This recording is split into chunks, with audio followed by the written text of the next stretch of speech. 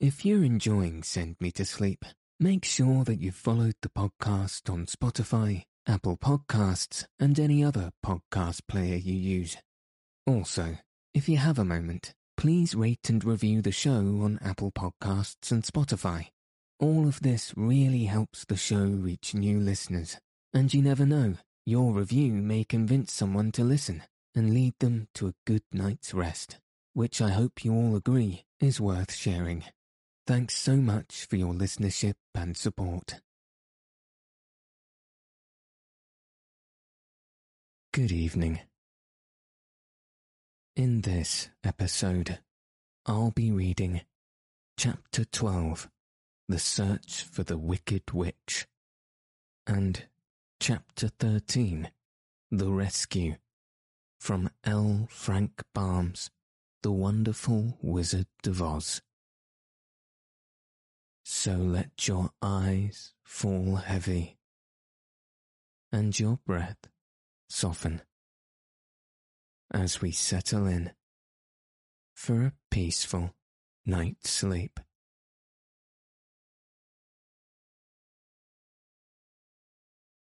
Chapter 12, The Search for the Wicked Witch. The soldier with the green whiskers led them through the streets of the Emerald City until they reached the room where the guardian of the gates lived.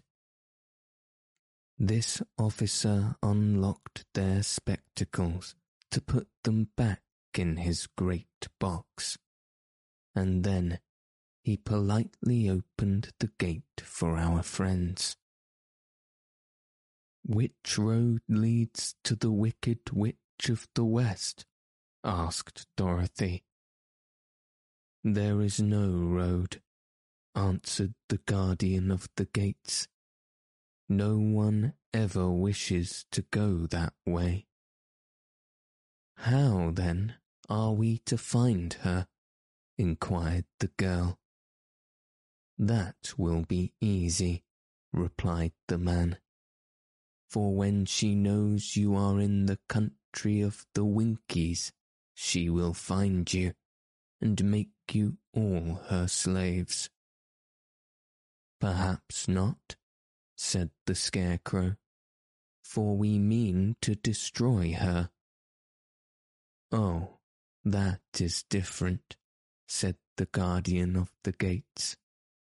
"No one has ever destroyed her before, so I naturally thought she would make you slaves, as she has of the rest. But take care, for she is wicked and fierce, and may not allow you to destroy her. Keep to the west, where the sun sets, and you cannot fail to find her." They thanked him and bade him goodbye, and turned towards the west, walking over fields of soft grass, dotted here and there with daisies and buttercups. Dorothy still wore the pretty silk dress she had put on in the palace, but now, to her surprise, she found it was no longer green, but pure white. The ribbon around Toto's neck had also lost its green colour, and was as white as Dorothy's dress. The Emerald City was soon left far behind.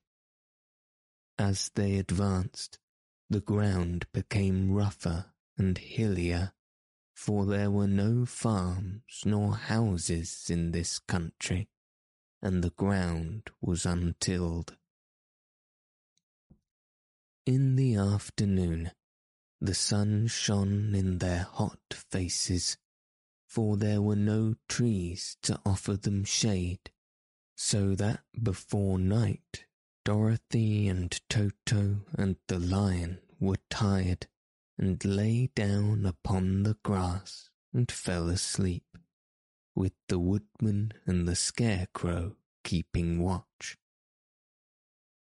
Now the Wicked Witch of the West had but one eye, yet that was as powerful as a telescope and could see everywhere.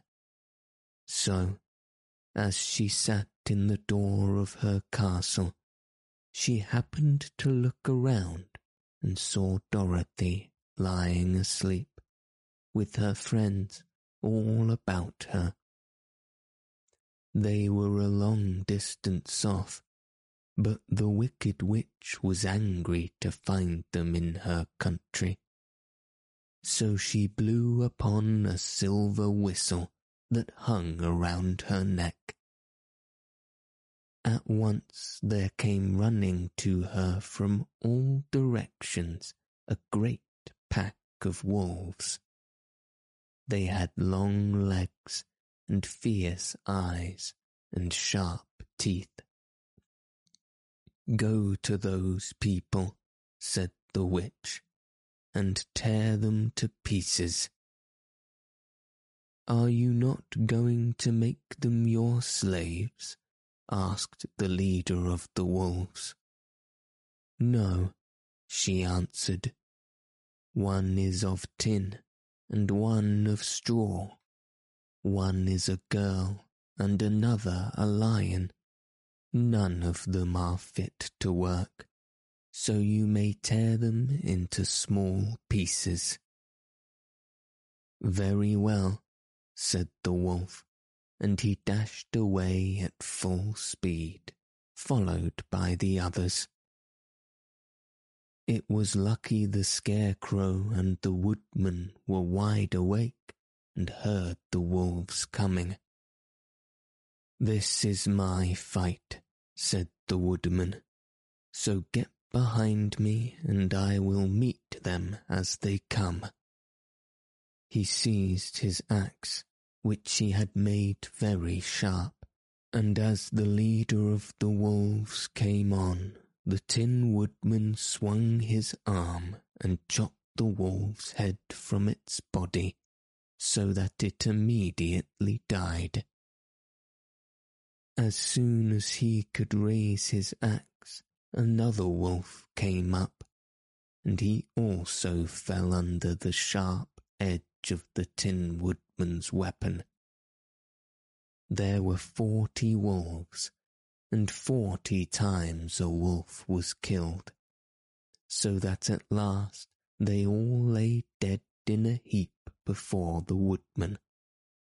Then he put down his axe and sat beside the Scarecrow, who said, "It was a good fight, friend." They waited until Dorothy awoke the next morning. The little girl was quite frightened when she saw the great pile of shaggy wolves, but the Tin Woodman told her all. She thanked him for saving them and sat down to breakfast, after which they started again upon their journey. Now this same morning the Wicked Witch came to the door of her castle and looked out with her one eye that could see far off. She saw all her wolves lying dead, and the strangers still travelling through her country. This made her angrier than before, and she blew her silver whistle twice. Straight away a great flock of wild crows came flying towards her, enough to darken the sky. And the Wicked Witch said to the King Crow, "Fly at once to the strangers, peck out their eyes and tear them to pieces." The wild crows flew in one great flock towards Dorothy and her companions. When the little girl saw them coming, she was afraid. But the Scarecrow said, "This is my battle. so lie down beside me, and you will not be harmed." So they all lay upon the ground except the Scarecrow, and he stood up and stretched out his arms. And when the crows saw him, they were frightened, as these birds always are by scarecrows, and did not dare come any nearer. But the King Crow said, "It is only a stuffed man. I will peck his eyes out." The King Crow flew at the Scarecrow, who caught it by the head and twisted its neck until it died. And then another crow flew at him, and the Scarecrow twisted its neck also. There were 40 crows, and 40 times the Scarecrow twisted a neck, until at last all were lying dead beside him. Then he called to his companions to rise, and again they went upon their journey. When the Wicked Witch looked out again and saw all her crows lying in a heap, she got into a terrible rage, and blew 3 times upon her silver whistle. Forthwith there was heard a great buzzing in the air, and a swarm of black bees came flying towards her. "Go to the strangers and sting them to death," commanded the witch, and the bees turned and flew rapidly until they came to where Dorothy and her friends were walking. But the woodman had seen them coming, and the Scarecrow had decided what to do. "Take out my straw and scatter it over the little girl and the dog and the lion," he said to the woodman, "and the bees cannot sting them." This the woodman did, and as Dorothy lay close beside the lion and held Toto in her arms, the straw covered them entirely. The bees came and found no one but the woodman to sting, so they flew at him and broke off all their stings against the tin, without hurting the woodman at all. And as the bees cannot live when their stings are broken, that was the end of the black bees, and they laid scattered thick around the woodman like heaps of fine coal. Then Dorothy and the lion got up, and the girl helped the Tin Woodman put the straw back into the Scarecrow again, until he was as good as ever. So they started upon their journey once more. The Wicked Witch was so angry when she saw her black bees in the little heaps like fine coal, that she stamped her foot and tore her hair and gnashed her teeth. And then she called 12 of her slaves, who were the Winkies, and gave them sharp spears, telling them to go to the strangers and destroy them. The Winkies were not a brave people, but they had to do as they were told, so they marched away until they came near to Dorothy. Then the lion gave a great roar and sprang towards them, and the poor Winkies were so frightened that they ran back as fast as they could. When they returned to the castle, the wicked witch beat them well with a strap and sent them back to their work, after which she sat down to think what she should do next. She could not understand how all her plans to destroy these strangers had failed, but she was a powerful witch as well as a wicked one, and she soon made up her mind how to act. There was in her cupboard a golden cap with a circle of diamonds and rubies running round it. The golden cap had a charm. Whoever owned it could call 3 times upon the winged monkeys, who would obey any order they were given. But no person could command these strange creatures more than 3 times. Twice already the wicked witch had used the charm of the cap. Once was when she had made the Winkies her slaves and set herself to rule over their country.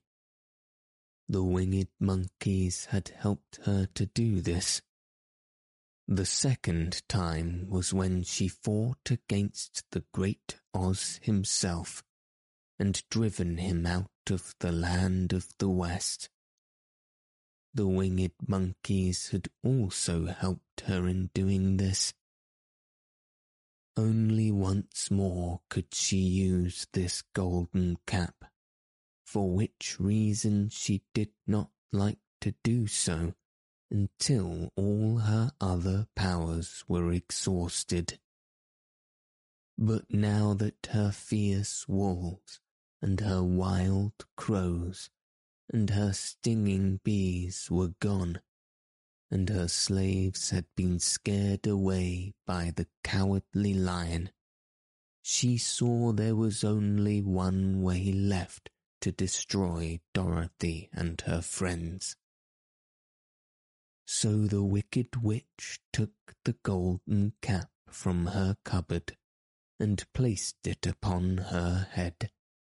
Then she stood up upon her left foot and said slowly, "Epi, Pepi, Kaki." Next she stood on her right foot and said, "Hillo, hollo, hello." After this she stood upon both feet and cried in a loud voice, "Zizzy, Zuzzy, Zik." Now the charm began to work. The sky was darkened, and a low rumbling sound was heard in the sky.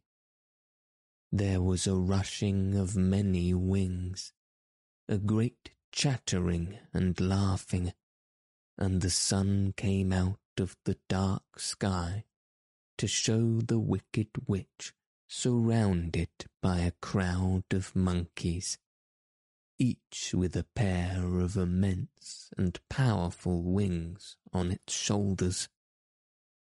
One, much bigger than the others, seemed to be their leader. He flew close to the witch and said, "You have called us for the 3rd and last time. What do you command?" "Go to the strangers who are within my land and destroy them all except the lion," said the wicked witch. "Bring that beast to me, for I have a mind to harness him like a horse and make him work." "Your commands shall be obeyed," said the leader. Then, with a great deal of chatter and noise, the winged monkeys flew away to the place where Dorothy and her friends were walking. Some of the monkeys seized the Tin Woodman and carried him through the air until they were over a country thickly covered with sharp rocks.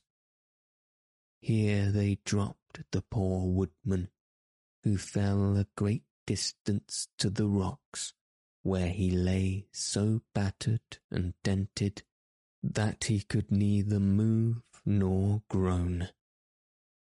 Others of the monkeys caught the scarecrow, and with their long fingers pulled all of the straw out of his clothes and head.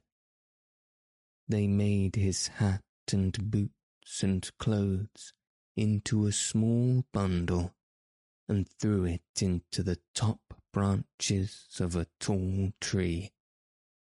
The remaining monkeys threw pieces of stout rope around the lion and wound many coils about his body and head and legs, until he was unable to bite or scratch or struggle in any way.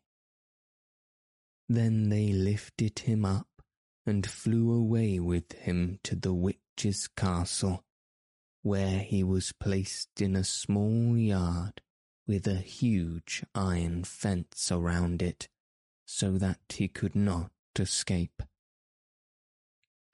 But Dorothy they did not harm at all. She stood with Toto in her arms, watching the sad fate of her comrades and thinking it would soon be her turn. The leader of the winged monkeys flew up to her, his long, hairy arms stretched out and his ugly face grinning terribly. But he saw the mark of the good witch's kiss upon her forehead and stopped short, motioning to the others not to touch her. "We dare not harm this little girl," he said to them, "for she is protected by the power of good, and that is greater than the power of evil. All we can do is to carry her to the castle of the Wicked Witch and leave her there." So carefully and gently they lifted Dorothy in their arms and carried her swiftly through the air until they came to the castle, where they set her down upon the front doorstep. Then the leader said to the witch, "We have obeyed you as far as we are able. The Tin Woodman and the Scarecrow are now destroyed, and the lion is tied up in your yard. The little girl we dare not harm, nor the dog she carries in her arms. Your power over our band is now ended, and you will never see us again." Then all the winged monkeys, with much laughing and chattering and noise, flew into the air and were soon out of sight. The Wicked Witch was both surprised and worried when she saw the mark on Dorothy's head, for she knew well that neither the winged monkeys nor she herself dare hurt the girl in any way. She looked down at Dorothy's feet, and seeing the silver shoes, began to tremble with fear, for she knew what a powerful charm belonged to them.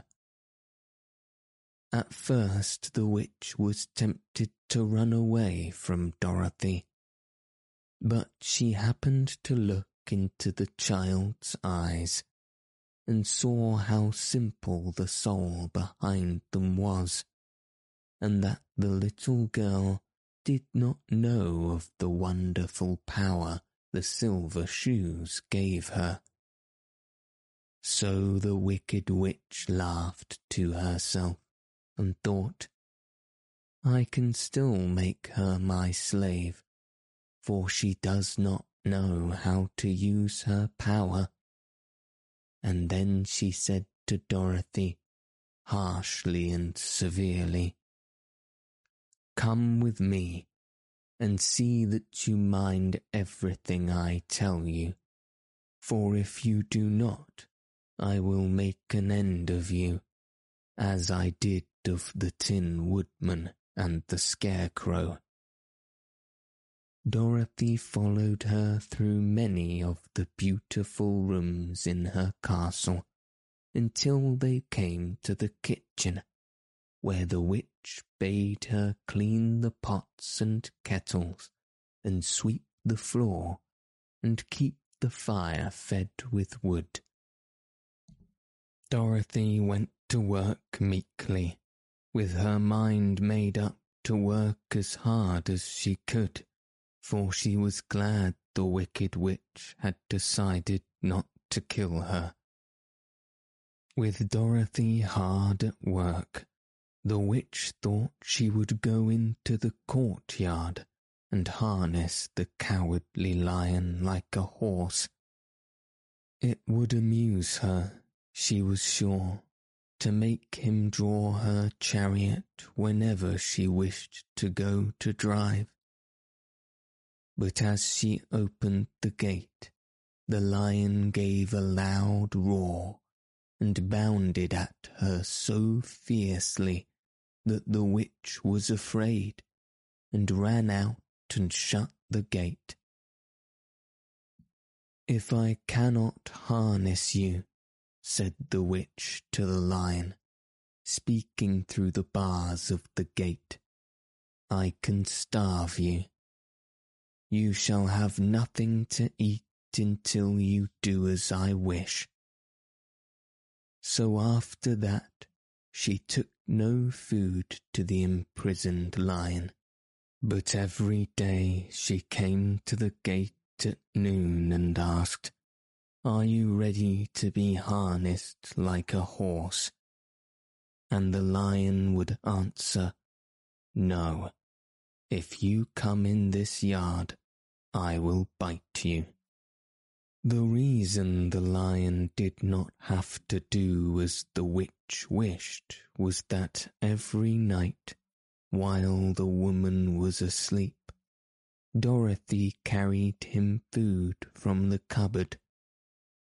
After he had eaten, he would lie down on his bed of straw, and Dorothy would lie beside him and put her head on his soft, shaggy mane, while they talked of their troubles and tried to plan some way to escape. But they could find no way to get out of the castle, for it was constantly guarded by the yellow Winkies, who were the slaves of the wicked witch and too afraid of her not to do as they were told. The girl had to work hard during the day, and often the witch threatened to beat her with the same old umbrella she always carried in her hand. But, in truth, she did not dare to strike Dorothy because of the mark upon her forehead. The child did not know this, and was full of fear for herself and Toto.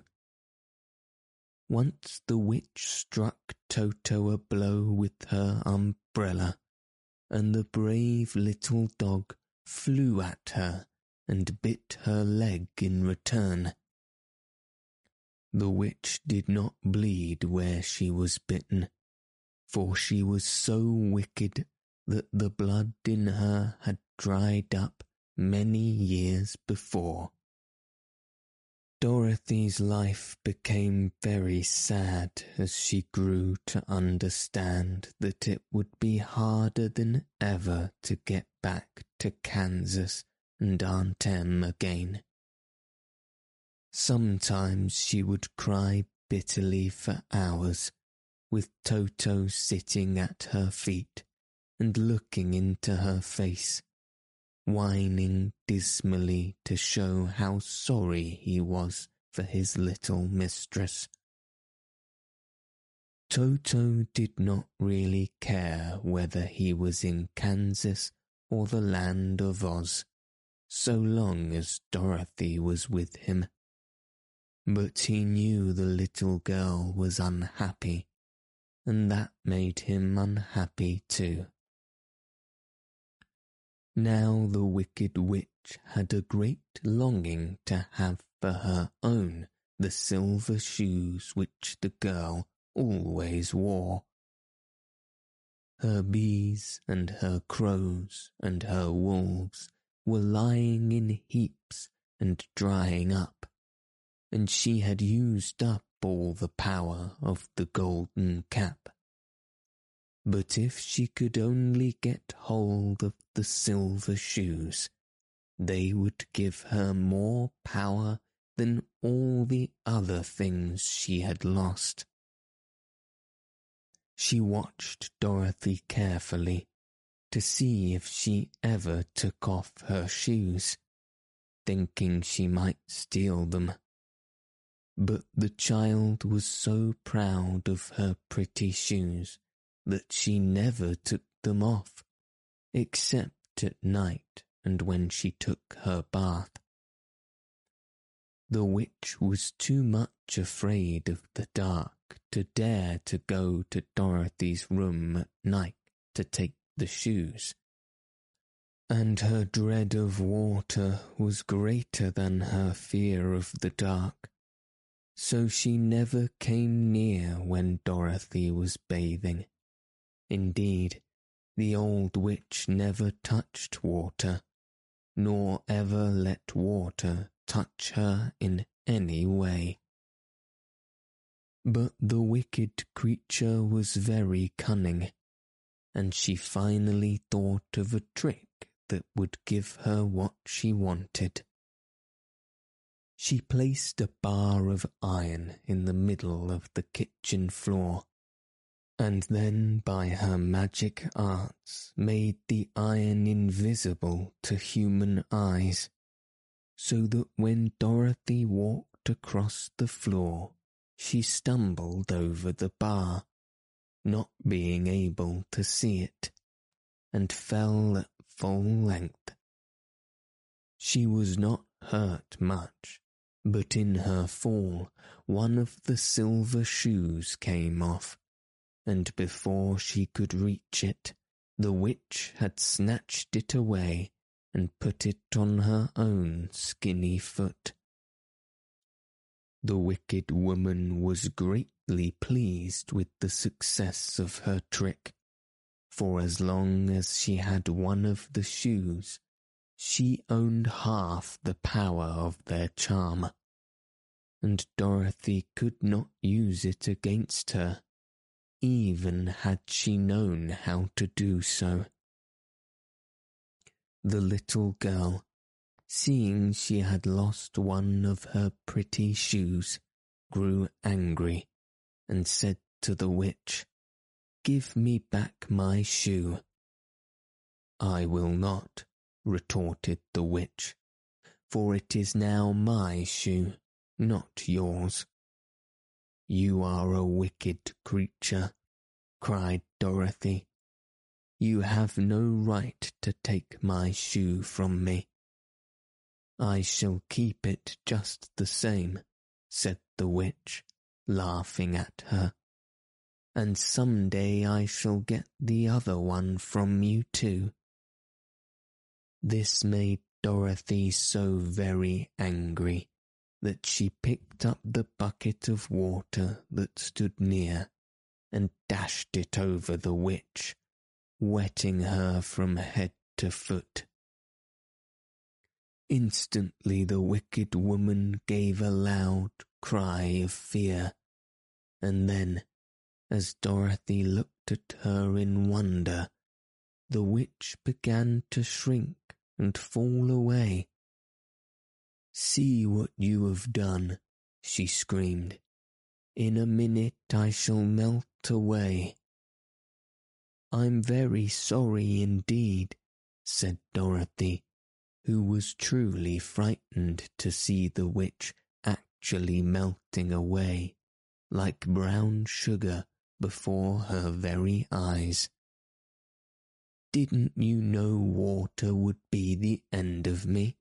asked the witch, in a wailing, despairing voice. "Of course not," answered Dorothy. "How should I?" "Well, in a few minutes I shall be all melted, and you will have the castle to yourself.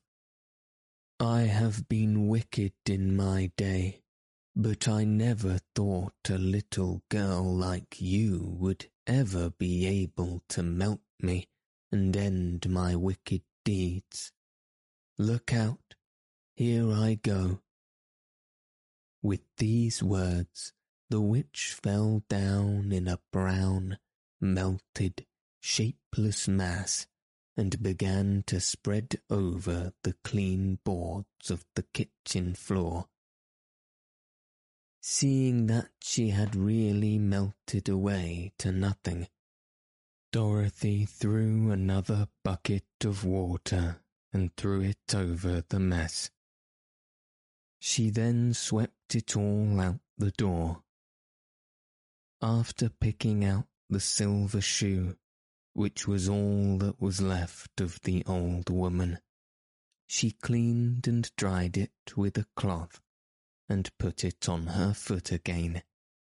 Then, being at last free to do as she chose, she ran out to the courtyard to tell the lion the wicked witch of the West had come to an end, and that they were no longer prisoners in a strange land.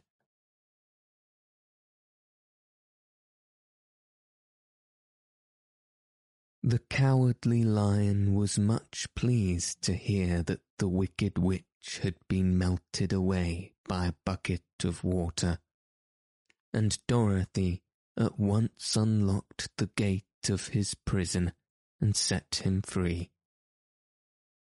They went in together to the castle, where Dorothy's first act was to call all the Winkies together and tell them that they were no longer slaves.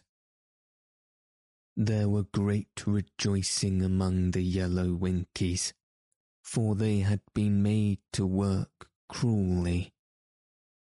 They kept this day as a holiday, then and ever after, and spent the time in feasting and dancing. If our friends, the Scarecrow and the Tin Woodman, were only with us, said the Lion, I should be quite happy. Don't you suppose we could rescue them? Asked the girl anxiously. We can try, answered the Lion. So they called the yellow Winkies and asked them if they would help to rescue their friends, and the Winkies said that they would be delighted to do all in their power for Dorothy, who had set them free from bondage. So she chose a number of the Winkies who looked as if they knew the most, and they all started away. They travelled that day and part of the next until they came to the rocky plain where the Tin Woodman lay, all battered and bent. His axe was near him, but the blade was rusted and the handle broken off short. The Winkies lifted him tenderly in their arms and carried him back to the yellow castle again. Dorothy shedding a few tears by the way at the sad plight of her old friend. and the lion looking sober and sorry. When they reached the castle, Dorothy said to the Winkies, "Are any of your people tinsmiths?" "Oh, yes, some of us are very good tinsmiths," they told her. "Then bring them to me," she said.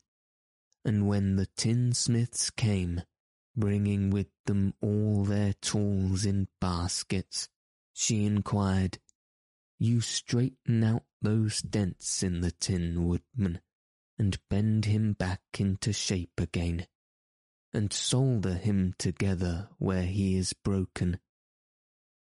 The tinsmiths looked the woodman over carefully, and then answered that they thought they could mend him, so he would be as good as ever. So they set to work in one of the big yellow rooms of the castle, and worked for 3 days and 4 nights, hammering and twisting, and bending and soldering, and polishing and pounding at the legs and body and head of the Tin Woodman, until at last he was straightened out into his old form, and his joints worked as well as ever. To be sure, there were several patches on him, but the tinsmiths did a good job, and as the woodman was not a vain man, he did not mind the patches at all. When at last he walked into Dorothy's room and thanked her for rescuing him, he was so pleased that he wept tears of joy, and Dorothy had to wipe every tear carefully from his face with her apron, so his joints would not be rusted. At the same time her own tears fell thick and fast at the joy of meeting her old friend again, and these tears did not need to be wiped away. As for the lion, he wiped his eyes so often with the tip of his tail that it became quite wet, and he was obliged to go out into the courtyard and hold it in the sun till it dried.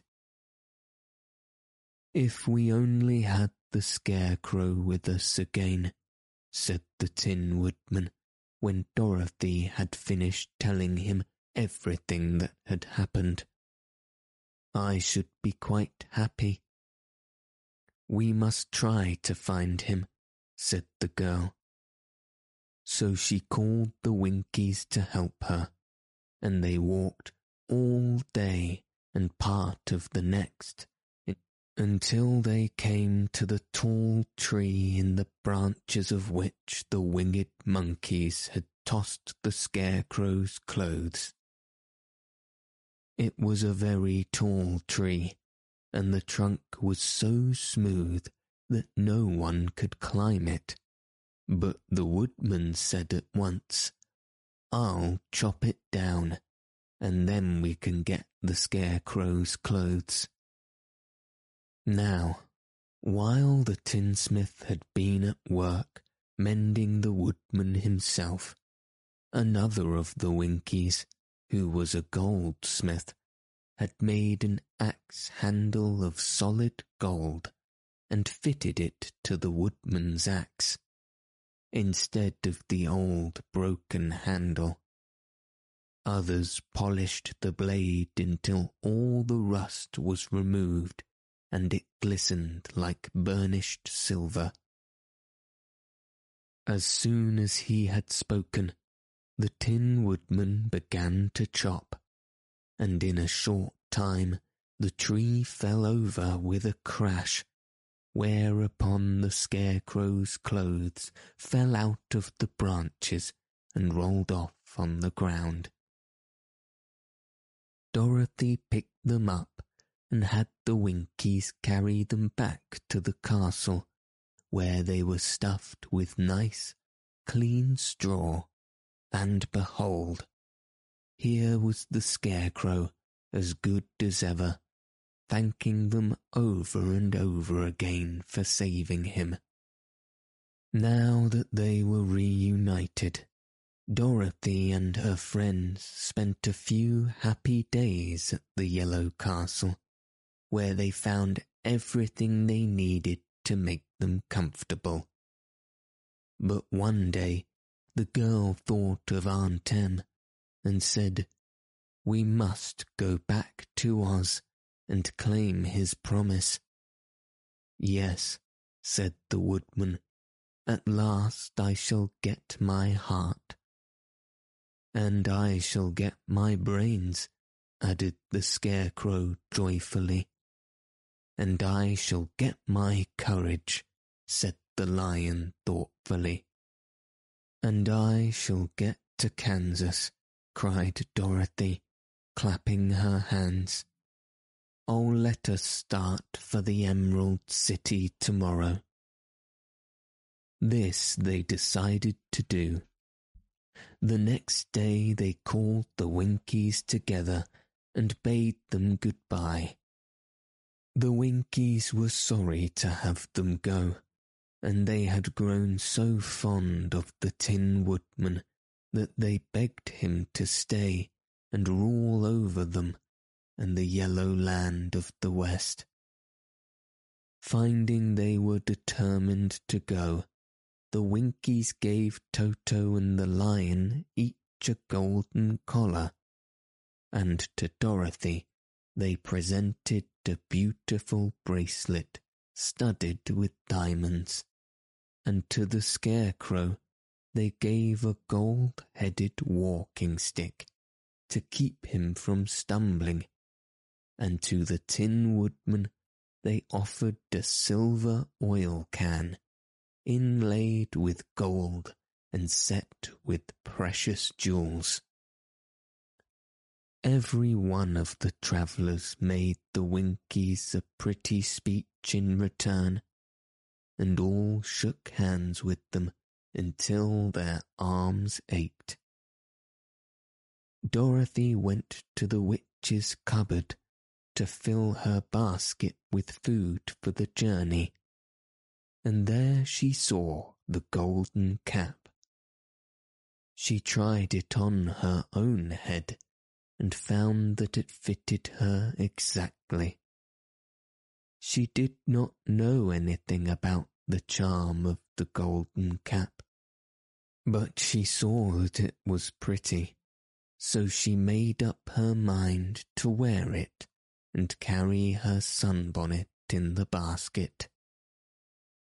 Then, being prepared for the journey, they all started for the Emerald City, and the Winkies gave them 3 cheers and many good wishes to carry with them.